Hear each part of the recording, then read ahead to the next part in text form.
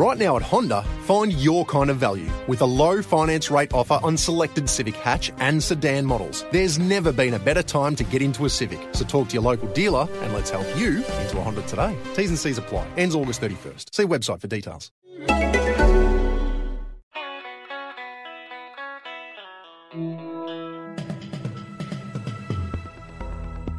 You're listening to Errol Parker and Clancy Overall, editors of the Batuta Advocate, on Desert Rock FM.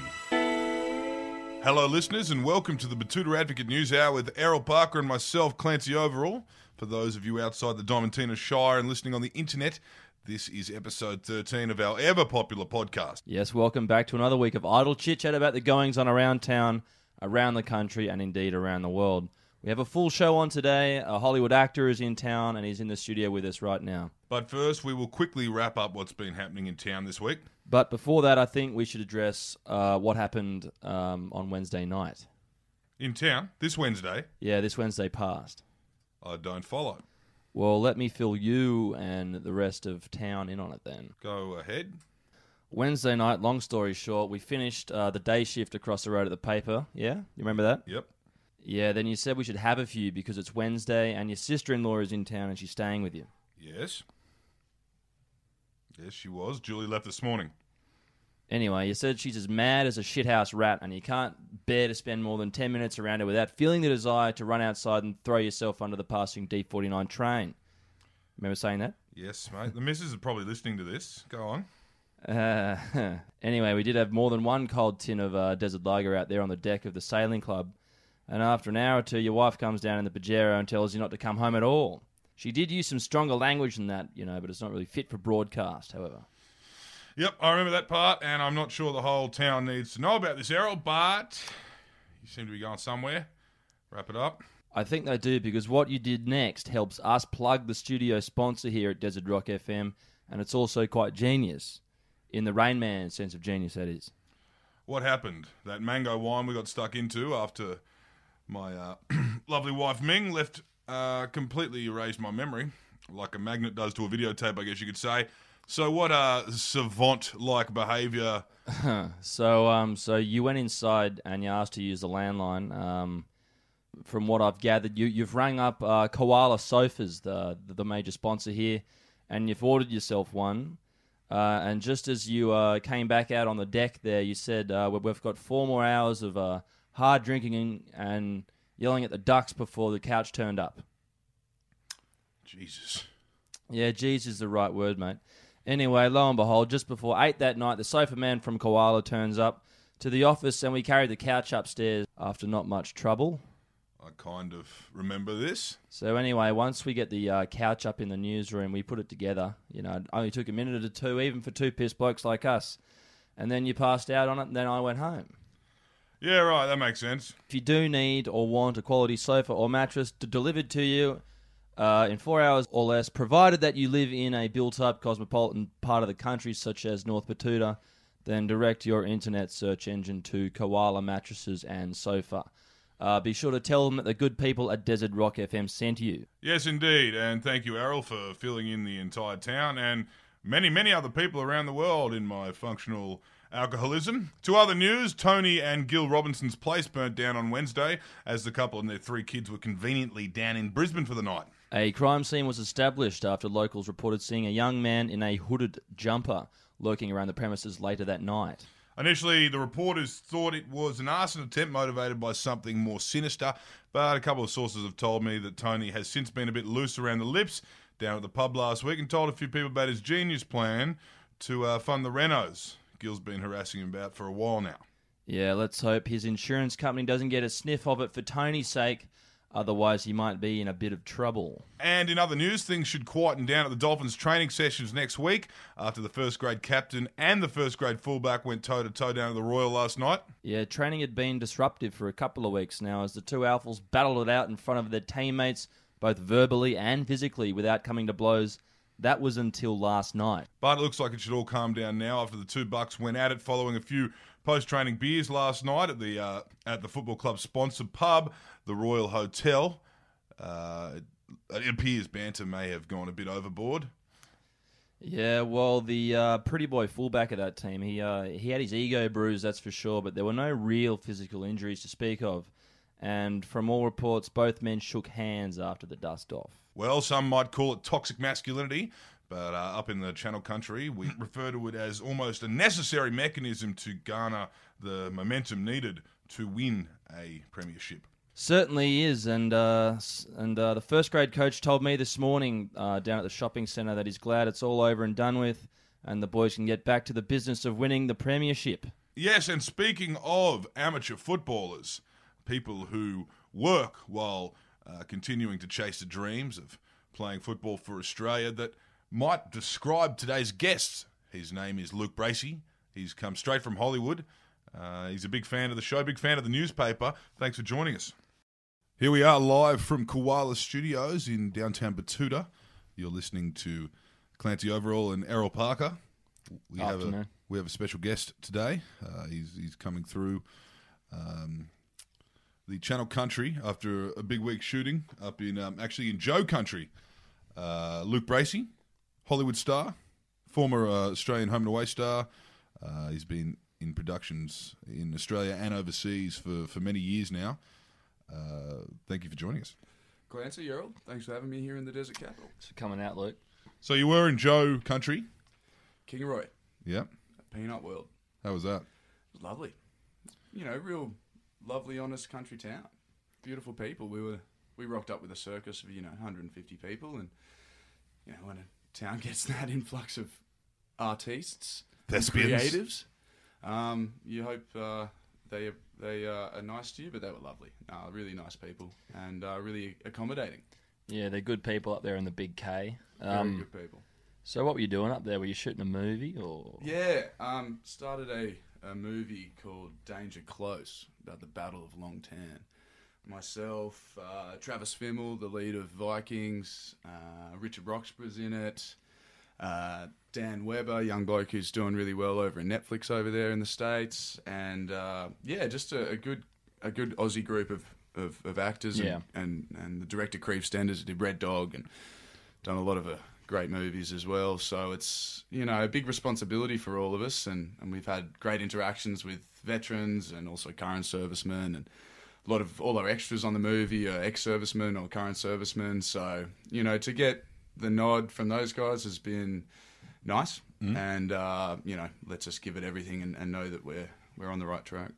So you've done another war flick recently, actually, Hacksaw Ridge. What was your character's name there? Brooklyn Boy. Yeah, Smitty Riker.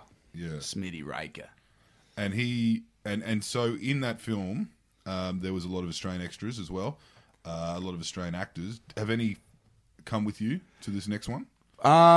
Yeah, we got a good mate from that movie, Sam Parsonson. Had a great little role in Hacksaw Ridge, and now he's come on. He's playing Lieutenant Dave Sabin, which is a really important role in this film. And who else? We got another couple of guys that were in Hacksaw actually that have found their way into this. And I mean, it's really nice to be able to work with nice people. You're making these movies, you're making for a couple of months at a time at the least, and to be surrounded by guys and guys that are good, and guys that are in for the team, especially on these movies.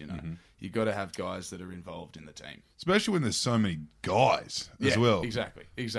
Like if you everyone's been in a workplace where there's a heap of guys, and it's quite often not like a footy team. It can quite often be just a bunch of people that don't get along. Yeah, so, especially when there's lots of actors and creatives in the mix. Well, the job is automatically narcissistic. Yeah, you stand in front of a camera for your living, so you just hope that the guys that you're going to work with leave their egos at the door. And I've been really fortunate with all my jobs actually. Like I've had one or two problems with other actors, and not necessarily actors or actresses, but just people that are bring their ego to it, and it's a bit hard.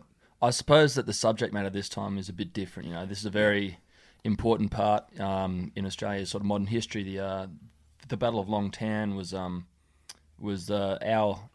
Gallipoli of the Vietnam War, I believe. Yeah, you're exactly right, and and then getting to meet guys that are serving, that have served, yeah, and to know that pretend war is exhausting, yeah, but you're not getting shot at. It's like there's a humbling nature to that, I think, which is really great for the guys. I believe there was a Victoria Cross that was won in that battle. I'm not sure. No, the real issue with it was that they didn't get the recognition. Yep. There was a kind of the unit got a unit citation for gallantry, and I think a couple of guys maybe got awarded stuff, and the guy who Sam Parsons is playing, we just talked about, Dave Savin, he got given one, and he gave it to another bloke and said, "I'm not taking this until our whole platoon, until the whole company gets recognised." Yeah.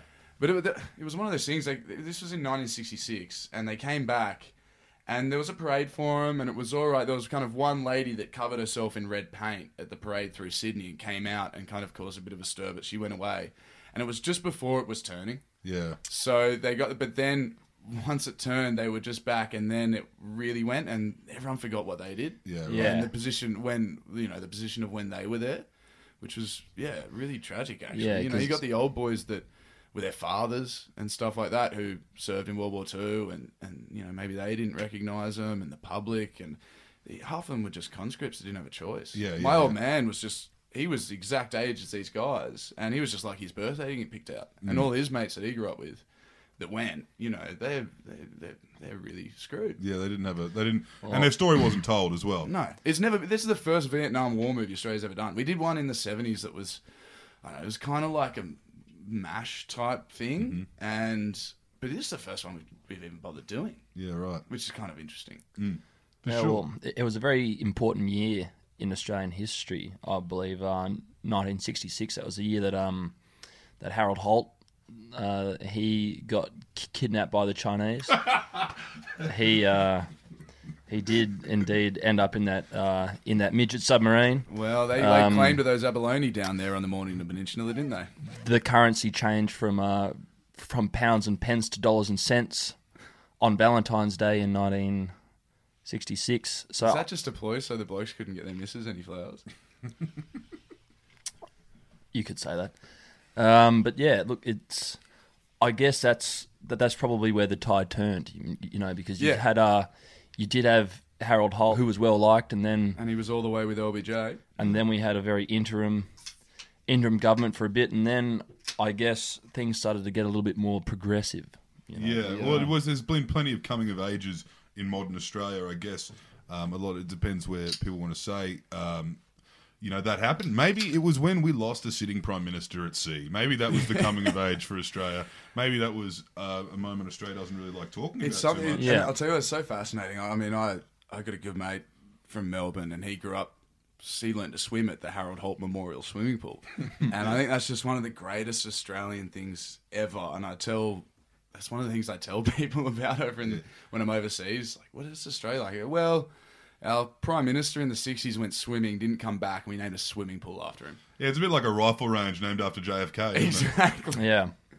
What is the go over there with Aussies? I mean, we'll get to how you landed in LA shortly, but is there a bit of a camaraderie? But there's quite a couple doing quite well over there of similar age group to you, Margot Robbie, the Hemsworths.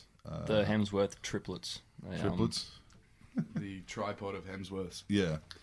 Yeah, there is. I remember when I first got there and I was hanging around with, like, just the people I first knew there were maybe like some Aussies and stuff, and then I just gravitated on my own way. Mm-hmm. I mean, I see there is a kind of group there, and it's also good. Like, there are a couple of good institutions there. Your Australians in film, people like that always have a couple of dinners, or there's a couple of awards a year, and you get to run into some people. But the reality is, if you're working, you're not in LA. You're kind of there when you're unemployed, and so I've hung out with a couple, but I moved halfway across the world. I might as well go meet some people from halfway across the world and kind of forge my own thing, and also, like, there can be a little complacency that goes in. Just because we do the same thing doesn't mean we're mates. Like, I've got other interests, and I'm so saturated by what I do in this business. It's like, maybe I want to go hang out with a mate who works in a clothing company, and who's from Texas and then grew up in Richmond, Virginia. and become good friends with him that way or stuff like that. But, you know, it's a nice thing to run into it, but it's also, I found it a little claustrophobic. Yeah, right. I found it a bit claustrophobic. And yeah, because I'd only really done 6 months on Home and Away, I had the guys that I knew from there, and there wasn't that many from there that were over there. So it was just, you know, if I'm hanging out with, it was just because we were doing the same thing from the same country. And I just felt that was a little, I just found my own way through it and knew that, well, I want to go this way and do what I want to do. I don't necessarily need to go to all the parties. I don't want to get caught up in all that rubbish. I've got an opportunity here. Let me put my head down and try and make it. Well, that sounds like a cool idea. I mean, coming from Batuta, we have a lot of young kids that try their hand at the big smoke, be that Adelaide or Brisbane or even Sydney at times, who do go down and have a bit of fun and maybe get a job. Some don't get a job, but they definitely do have a bit of a party and they burn out and they come back home. Have you seen that happen? Have you seen the cycle of... I mean, it's a bigger trip to LA, but I'm sure... It's an insidious thing, the same thing. You get in there and the lights are brighter and there's a lot going on and you get invited to this party and you meet that person and suddenly I think people forget why they're there. Mm-hmm. You know, I remember going over and just going, well, I'm going to make sure I don't come back home with a cocaine problem and no money. Yeah. You know, like my family are wishing me the best and my friends are wishing me the best. And what I want to do is succeed. Yeah. And there's a lot of luck involved in that, absolutely. But, you know, the old saying, luck is opportunity and preparation meeting. I mean, I remember I got a good kick up the bum from my manager one time. My manager manages the Hemsworth boys over there, and I lived in the back of his house, in a little guest house at the back of his house for a number of years when I first moved over. And Liam lived there before me, and then Chris lived there before him. So it was this kind of, they kicked some goals, and then I was there, and I was like, oh, better kick a goal. Yeah. And then I remember, you know, I was going along all right, and you know, I'm a pretty relaxed dude, and I remember my manager maybe just saw me getting a bit relaxed one time, and he just goes, hey, come here. Yeah, what's up? Get a beer.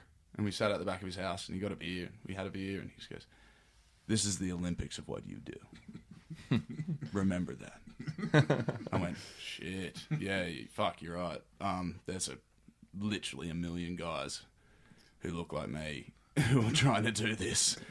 I better take this fucking seriously. Yeah, right. And I better make sure that I'm here for the right reasons. And if I'm not, go home. Yeah. You know? And, you know, he saw me the next day. I was doing my push-ups. Yeah. Reading my books. Yeah. So it was a good kick up the bum. You know, I was like 21 when he said that, you know? Yeah. It was a good kick up the bum. I'm sure there's lots of people listening now who are more intrigued as to how you actually got from Home and Away over to your manager's cabana in Hollywood. So cabana's a really strong word. So what was the moment when you were like, I'm going to have to book a fucking airplane ticket now and go over? Well, for me, I mean, I did 6 months. I completely got asked to audition for Home and Away. Yep. From random. I went to school with a bloke and played footy with a bloke whose father is a very well-renowned TV producer here in Australia. Produced Love My Way and Secret Life of Us. John Edwards, he's a great bloke. And he just, like, I think I was on Schoolies. And I got a call from a random number and I answered it. I was like, hey, Luke, it's John.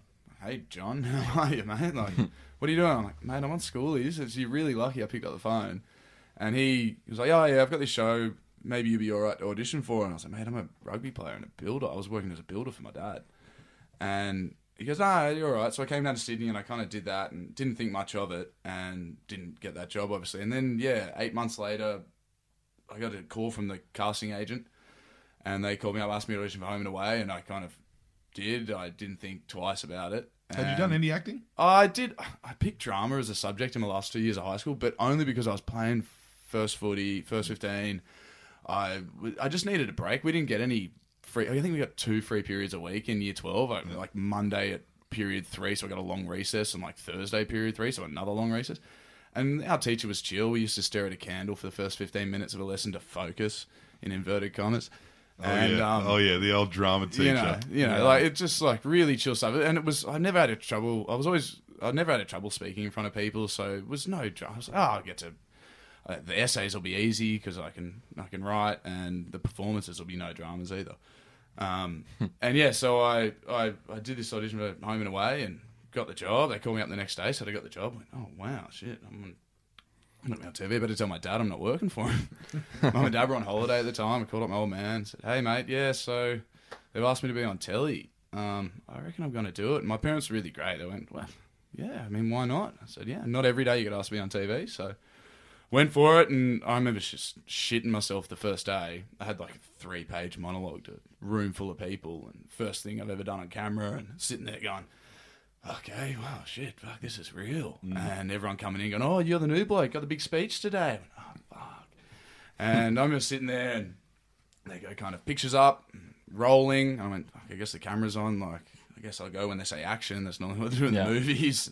Action. And I remember just like the kind of stress kind of left me. I just went, oh, if I fuck up, we'll do it again and it'll be all right. And I got through it. And that first day went all right. The second day, I kind of understood it a bit more. Like, oh, okay, if I think what this guy's thinking, then they'll see it. And that's kind of acting in a way. And then the third day, someone reminded me I was getting paid. And I went, fuck, shit, that's right. I'm getting paid heaps. Yeah. Well, compared to, what my mates were doing and working in bars and stuff, this is great. And from there, I did 6 months on that, and some agents called the network, and I sat down with a few and met one guy, Mark Morrissey, who's an absolute legend, who just said, look, you got a good head, you got a good voice, you do this, this, this, and this. There's no reason you can't go all right in the States. I think Chris Hemsworth had just got his part as like in Star Trek, like Captain Kirk's dad or something, 10 minutes at the start. So it was like, hey, I've got a bloke over there who just got in a big movie kind of thing. And so I was like, all right, you know kind of what you're doing. And did what he said for 5-6 months. And then an audition came through for this rom-com Monte Carlo. I did that. And Mark said he liked the audition. I said, I'm glad you like it, mate. I hope the Yanks like it. Yeah. Week later, yeah, mate, they loved it. Week after that. And who are you working with going in that to Monte Carlo. That was a like teenage rom-com for Fox with Selena Gomez and Leighton Meester and rest in peace, Corey Monteith was a great bloke. Yeah, right. I was really sad when I found out that he passed away, actually, because he's a really lovely guy. Katie Cassidy, a couple other, that kind of thing. And it was just, suddenly I was in Budapest and Paris and Monte Carlo for a summer getting paid as a 20-year-old. And shit, after that I went, okay, better move to the States. Yep. Kind of got the invite in a way. Yeah. I was lucky that I did one before I went over there. So you didn't have to do a pilot season. You didn't have to run. No, I kind of went straight into movies. And this was actually before the whole streaming thing as well. This was when it was pilot season, where the studios pumped out all these pilots and like 1% of them got picked up. And people would go over for 3 months and just do 20 auditions a week. And, I was kind of lucky. I just sat back and really concentrated on movies. Yeah. And, it was kind of funny. I saw a couple of people, Aussies and stuff like that, taking all these auditions. Oh, I got all these auditions. I go, well, which ones are you right for, kind of thing. Mm-hmm. Why work smart, not hard?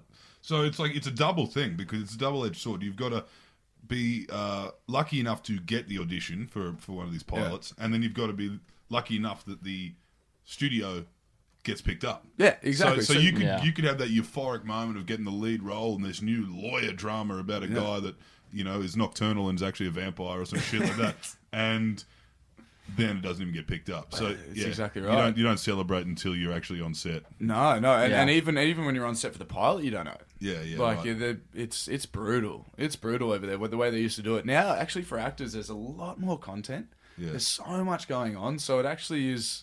You're seeing people getting stuff for Amazon and Netflix. Apple's doing stuff. They got $800 billion in their skyrocket waiting to spend it on content, and it's like it's massive. I think Netflix just became bigger than Disney. Yeah, and they own Star Wars and ESPN. And right. Marvel. It's really kind of changed the past couple of years.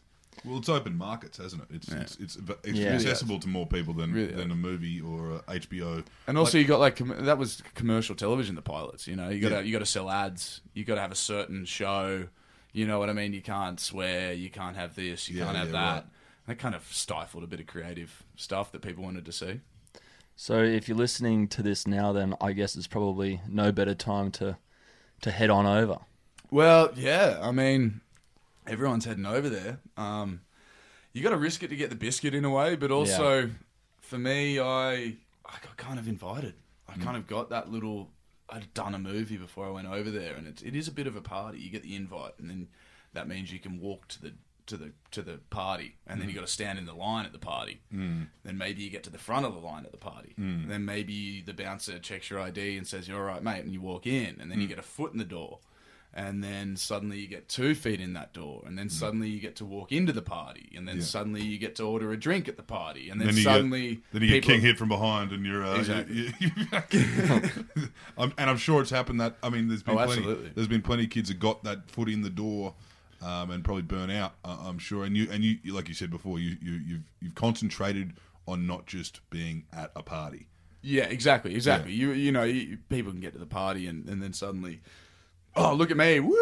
Yeah. And it's like, who's that new guy over there who's kicking up a stink? And also, it's changed so much, the industry. I hear stories from old blokes about, even the 90s and the 80s, obviously, and just there's no room for assholes in the business anymore. People, it's money. It's show business. It's not show fun. If you're not rocking up to work on time, if you are...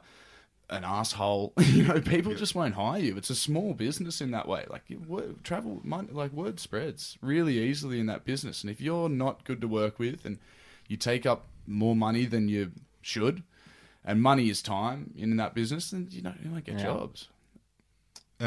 So you kind of cut your teeth on Monte Carlo. Home and away, I cut my teeth. Yeah, cut your teeth on Home and Away. Then you, in terms of international kind of or film production, anyway. You went Monte Carlo. Where from there? What was the next kind of sliding door moment? I did Monte Carlo, and then I was over there kind of pounding away, and then I got, I did some work with this movie that still hasn't kind of come out yet, and who knows if it will. This is a really small independent with this guy named Janusz Kaminski, who's Steven Spielberg's cinematographer. Right. He's been Steven Spielberg's cinematographer since Schindler's List. Yeah, right. So, and he's this like really, really amazing dude.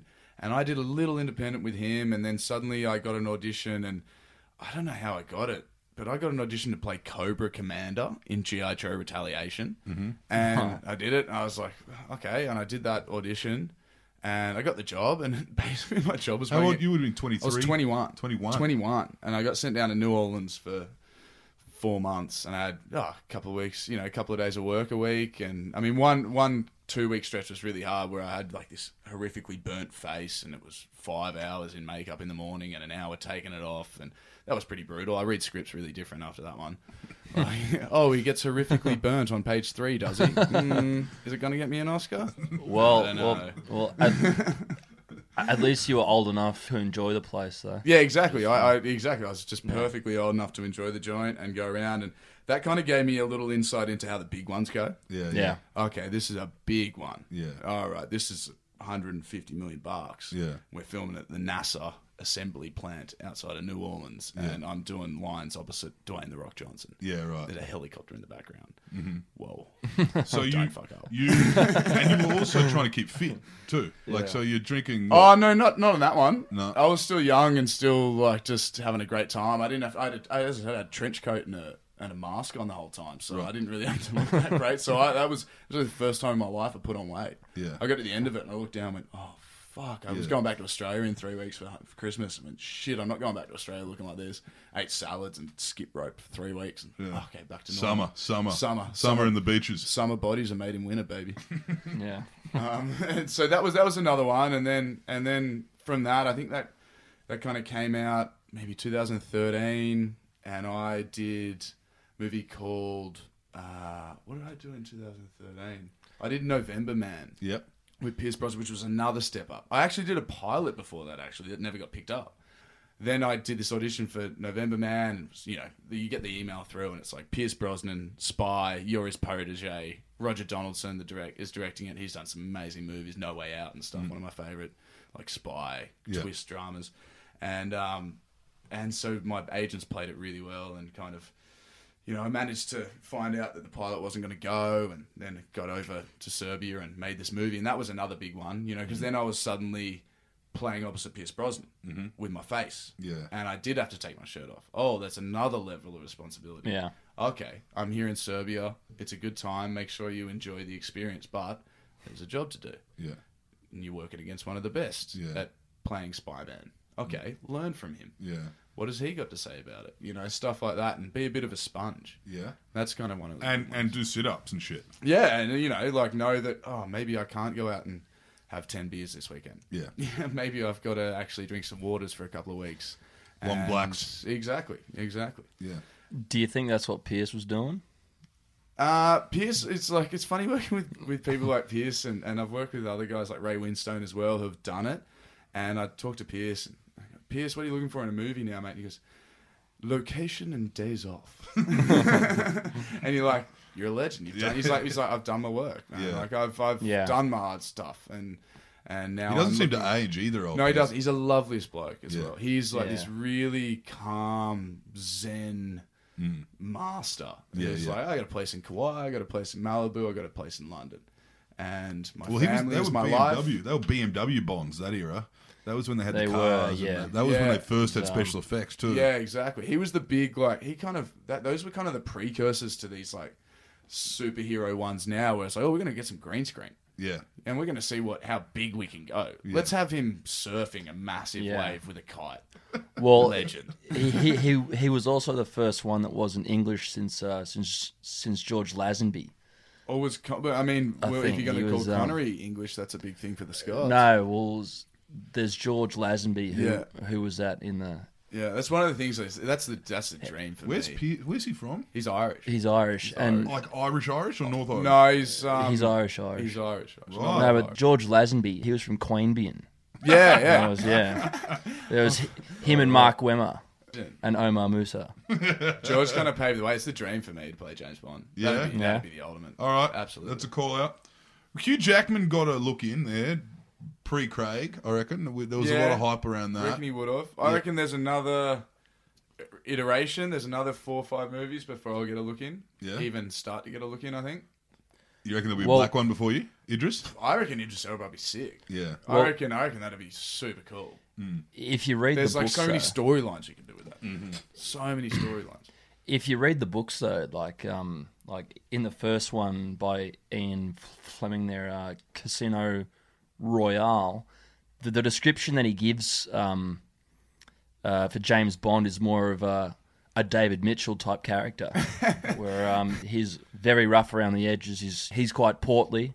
Oh, Mick Malloy. He's losing his hair. So if these studios go back to Back to the canon. would you be prepared to disrespect your body and become the next James Bond? Absolutely. I'd do to have anything to be James Bond. Yeah. I would. That's the call out. I would. It'd be sick. Yeah. It'd be really sick. I actually like when we were doing Hacksaw Ridge, Mel came up to me between takes. Mel Gibson, sorry for dropping that name. I'll pick that up. Mel Gibson came up to me between takes and said something like, "Hey, when they ask you to be James Bond, you should do it." And I was like, "Well, I bloody hope so, mate. Your lips to the big fella's ears. I think you must have a hotline to him." Yeah. And he said, "And tell him I'll direct it." Oh my god!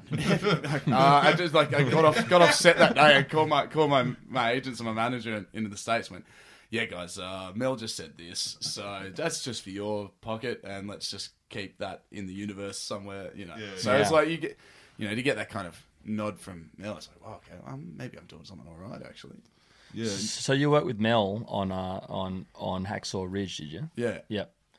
So how was that experience? Because that was back, after Mel was done hugging the cactus, and he was back and he was making money.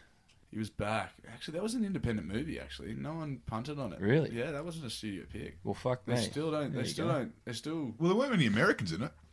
No, I mean it's show business, not show fun, baby. Yeah. So So there was Vince Vaughn, Mel, Vince and Vaughn, Andrew Garfield, but Andrew Garfield's half English. yeah, right. Yeah.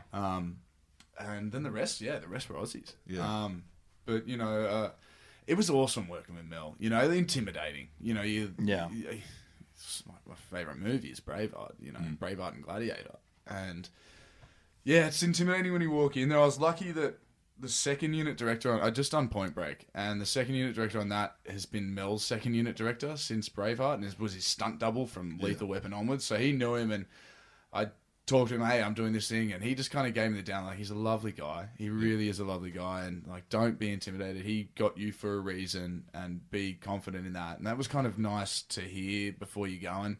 But still, you had to walk into a room with Mel to talk about this character, and he just knows everything about making movies and telling stories. And he knows everything about the character. He's written it. Right? Exactly. Yeah. I mean, he's got a huge he's hand rewritten in it. Yeah, He's- exactly. He's And researched it, then written it. But he just comes in. He's just the nicest guy. Yeah. He really has a heart the size of Farlap, and is just, and also so collaborative. Hey, if you want to build a Harley Davidson in this scene, just justify it, and I'll let you do it. You know, like, okay, well, that kind of gives you room to do what you do, and he does instill this confidence in you that you didn't think you had. You know, you come up maybe in some things, and just be like, hey, just be Steve McQueen, and you're like, wow, he thinks I can do that? Yeah, right. Shit, yeah, okay, all right, no worries. You know, it's this strange confidence that he gives you, even though he is an intimidating person to be around.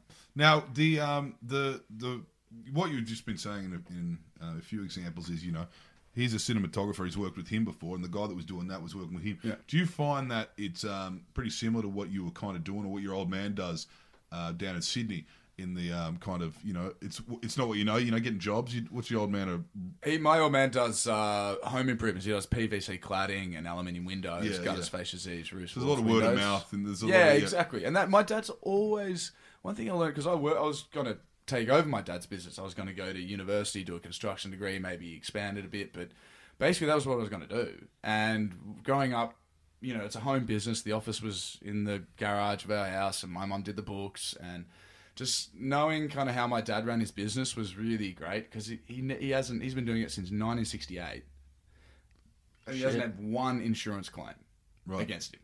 Yeah. You know what I mean? It was like one of those things, like every time he went out to give someone a quote, he was there absolutely on time. Yeah. There's these little things that I learned from him, just in terms of, if you just do a good job and are a nice bloke and don't try and rip anyone off, that goes a long way in this world. It really does. And my dad does this thing with his business where he goes, like, how many builders do you know? Like, my dad goes up, gives them the quote, and then hands them a list of the last 300 jobs he's done with their names, phone numbers, and addresses. Yeah. Like, that's how confident he is in the work he's done, and you know, how he's treated his customers and stuff like that. And so people kind of, I think they give him the job halfway after that. You know, when someone's builder's going to give you their last 300 jobs they've done, they're pretty confident in what they do. For sure. They're not going to screw you around. So kind of learning that, you know, that's just good parenting in a way. But yeah, learning that, knowing, it comes around. It comes around. Be nice to the people on the way up, because you'll meet them all on the way bloody down. Yeah. But it sounds like you've got a good little thing to slot into if you ever get blacklisted. Before that all, you were going to play rugby. Yeah. You were going to play for the Wallabies.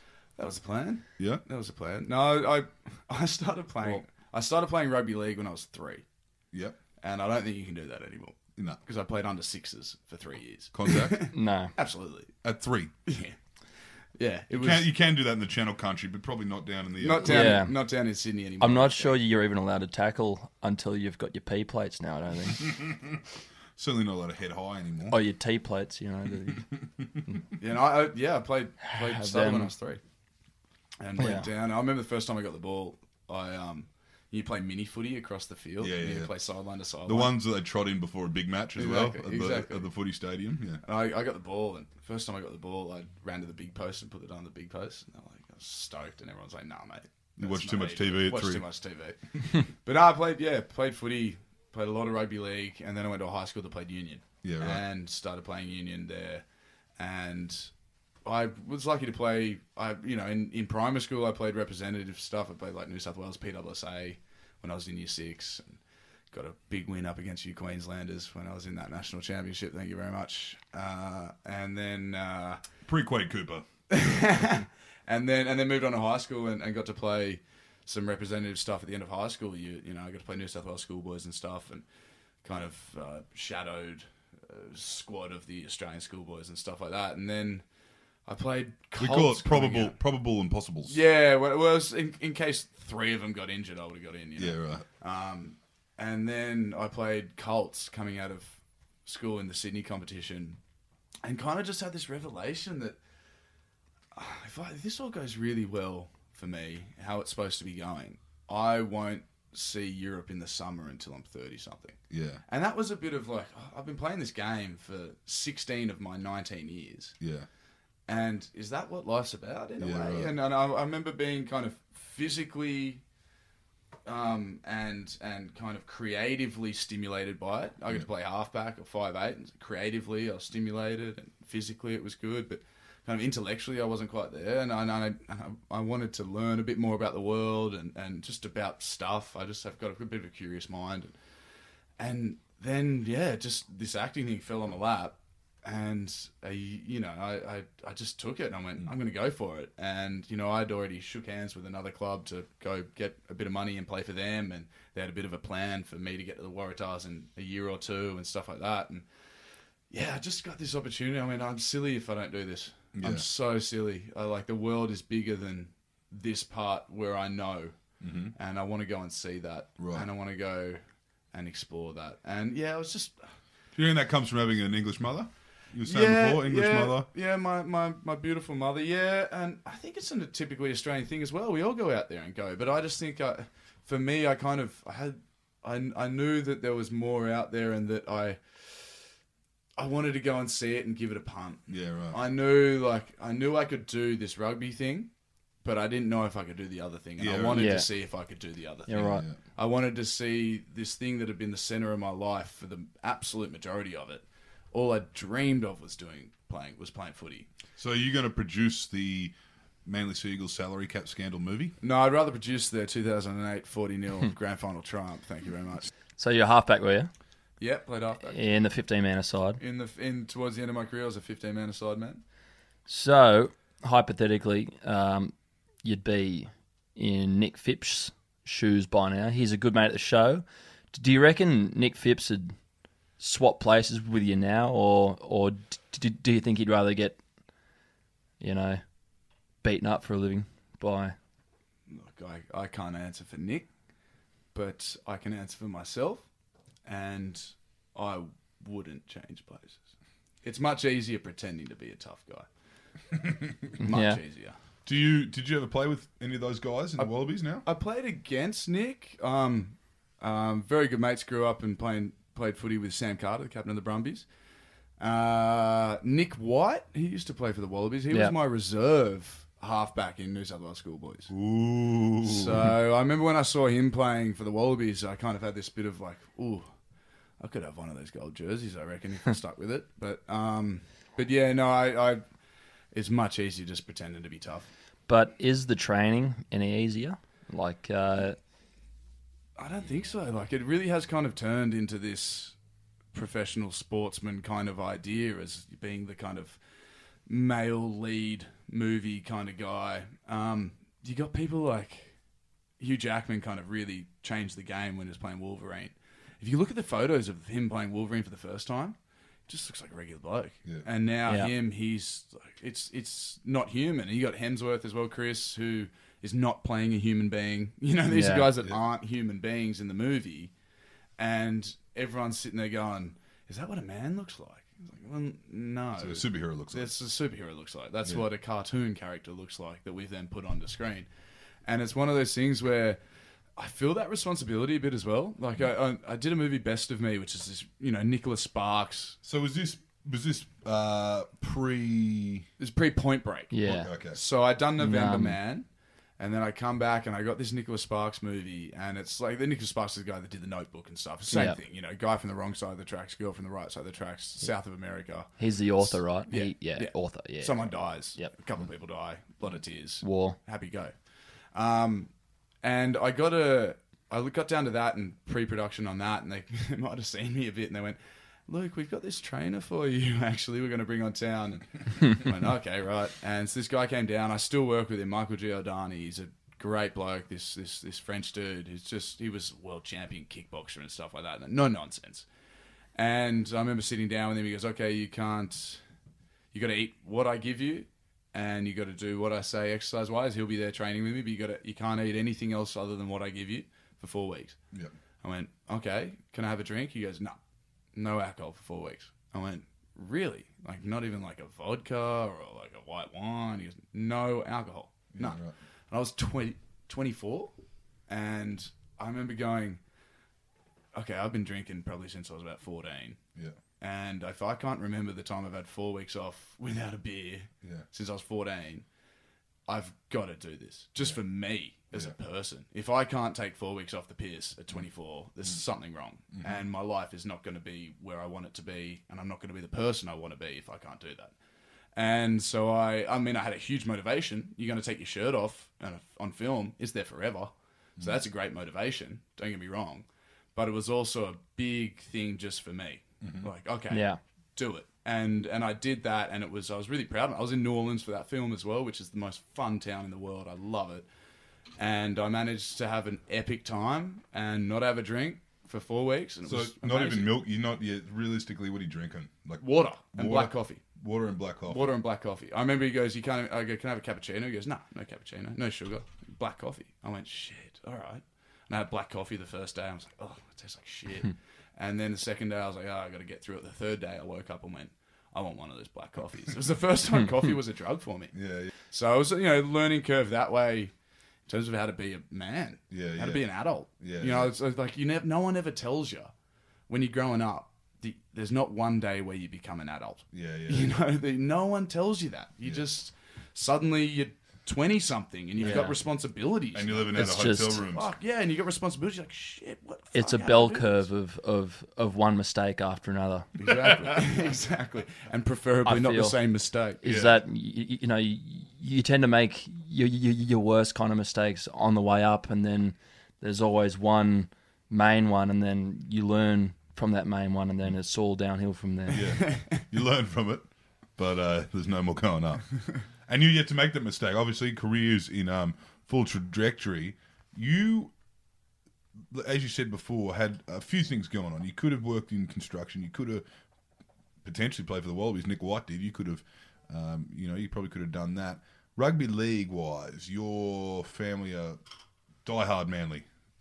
So which part of Sydney are you from? You're Northern Beaches. So I'm from the Northern Beaches. I grew up. My father was born in Fairfield, but then moved to Freshwater Harbord when he was about 7, and grew up there his whole life. And I was born in Freshwater, in Manly Hospital, and grew up in Freshwater. And my dad, I grew up going down the beach and, seeing Max Whitehead, who was Manly's first captain, who Chesty Bonds is modelled after. Right. And, Dad telling me the whole thing. I used to get coached by Fred Jones, who was Manly's first ever premiership winning captain. And, not first ever, but like a premiership winning captain for Manly. And Cliff Lyons coached my touch team and stuff like that. And you boys talked to Cliff the other day. Great bloke, isn't he? Well, he was one of our first actual interviews on the podcast, Cliffy Lyons. Number 3 on the one that went out around the country. And Cliffy actually... It was interesting to see Cliffy when we walked through the Manly Vale. Oh, the reverence that is just it's just walking. It's an experience that that you remember as walking through with Cliff Lyons past the Lions Den. Yeah, exactly. And everyone in the TAB turns around and goes, "Hey, Cliffy, how you going, Cliffy?" Nod, nod, nod. Yeah. I don't think he would have paid for beer. No, he hasn't played for a beer at that place for in quite a long time, 30-something years. So were your family involved in the club? Well, involved. My uncle played in the. I think he played in the President's Cup in like 1968. Won the grand final. Broke his arm in that. I got his jersey from that. We were involved in the club. A lot of Manly junior rugby league. I played for Harbord Devils for 13 years or 10 years. And then I went to high school when I was 13. And I played all round there. And my father was one of the guys that started Valley United, which is a big club there. And it's just in the blood, in the way that rugby league is, and especially on the Insular Peninsula. We are diehards. And it's a siege mentality over there. Everyone hates us. Yeah, well, we hate you too. Yeah, and you only hate us because we're good. So I guess it's safe to say that you do bleed the maroon then. Cerise. Maroon and white. Right. Maroon and white. And then there's a coming up to deep vein of blue. to a very important couple of months in the NRL calendar. Huge. It's the first time I've been in the country for this important couple of weeks since I left in 2010, really. It's huge. I can't wait. What are your thoughts? Where do you think the Blues are at? Look, I've been calling for Jimmy the Jet for a couple of years, which I think is a great thing. Jimmy, for me, he's got that X factor that someone like Stevie, the Pearl Renouf had, where it was, okay, he can score from anywhere. And once he gets out there, Brett Dallas, I remember as a kid growing up. Nagus was like that yeah, too. like when the Queenslanders got a little sniff and they're off, you know. And I think New South Wales has that. This team, I love this team.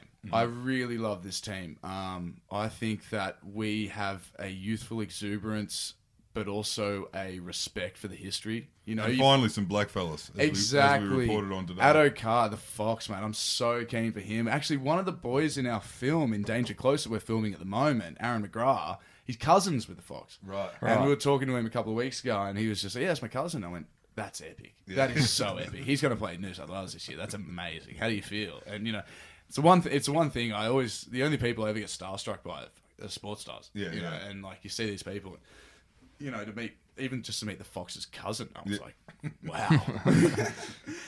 But yeah, I think we're looking good, man. I mean, it was one of those things. But I was sitting there with my old man last night watching it all unfold, and you blokes, you Queenslanders, are in the exact position you always love to be in. You're finally actually the underdogs for the first time in 10 years, and we're all sitting there going, "Look, we got Latrell, we got Jimmy the Jet. Look at Turbo's killing it, like."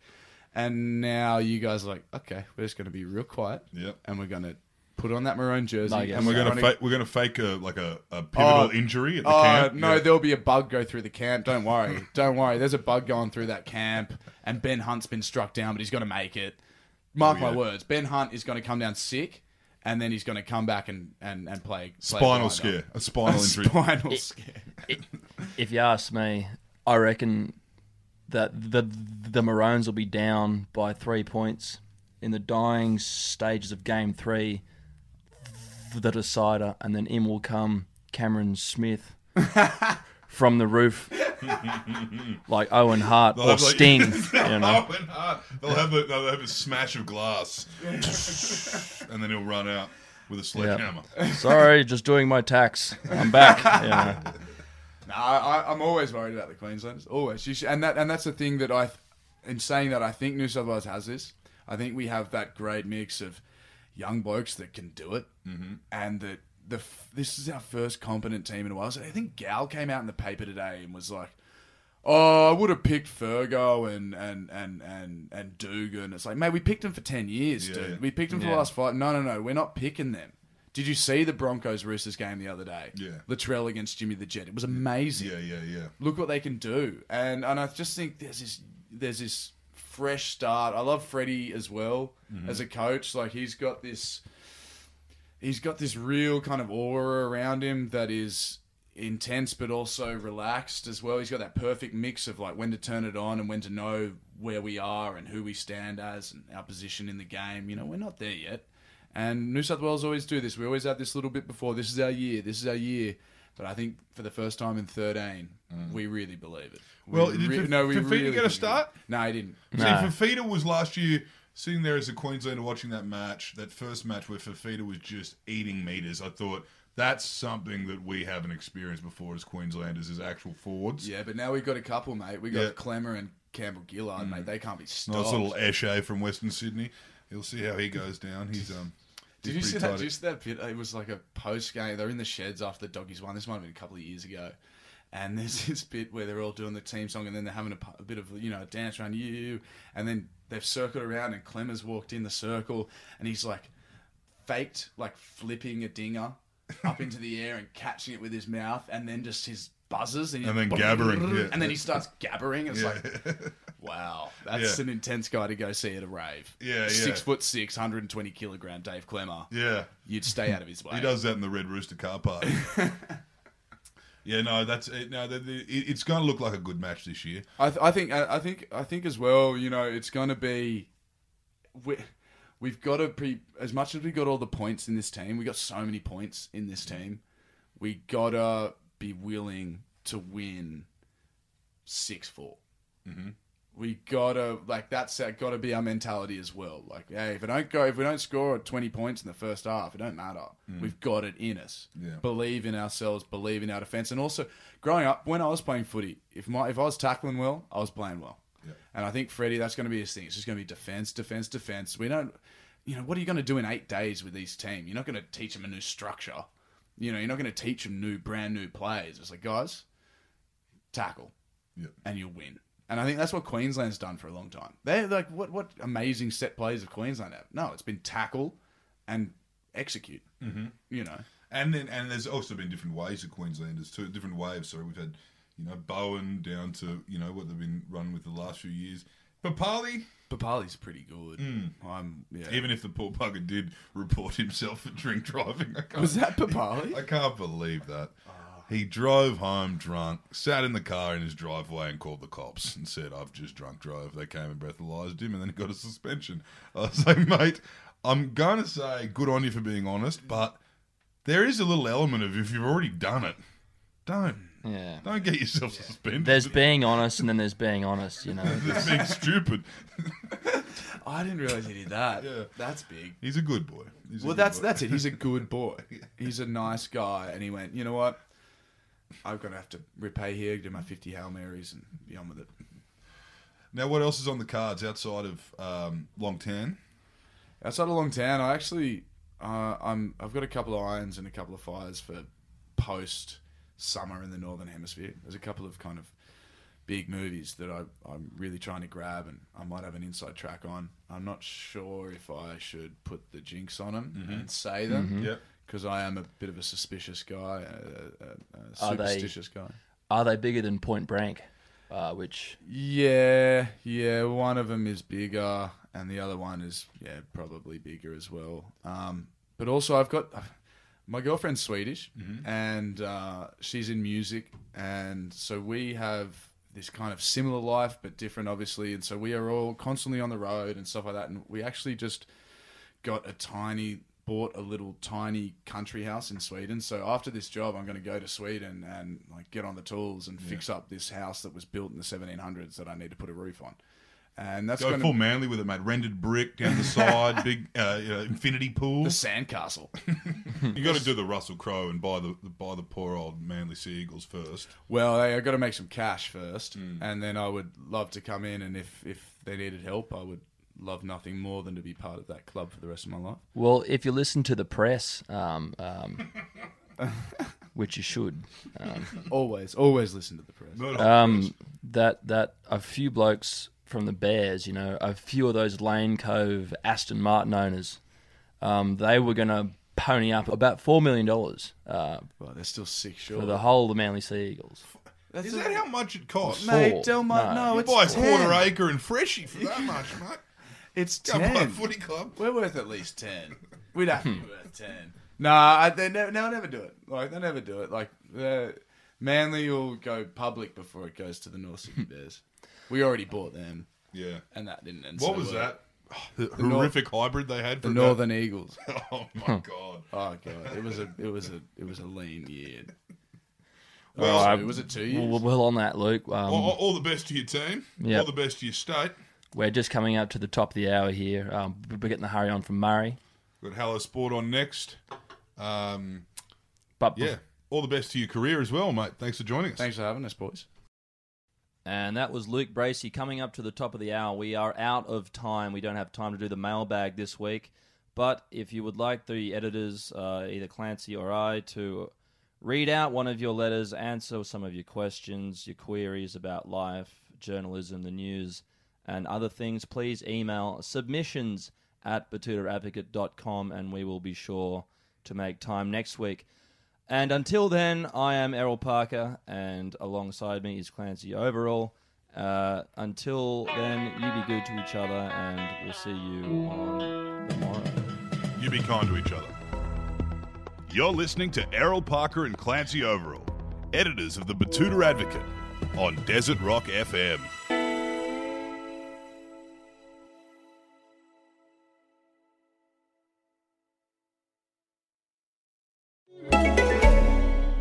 Right now at Honda, find your kind of value with a low finance rate offer on selected Civic hatch and sedan models. There's never been a better time to get into a Civic, so talk to your local dealer and let's help you into a Honda today. T's and C's apply. Ends August 31st. See website for details.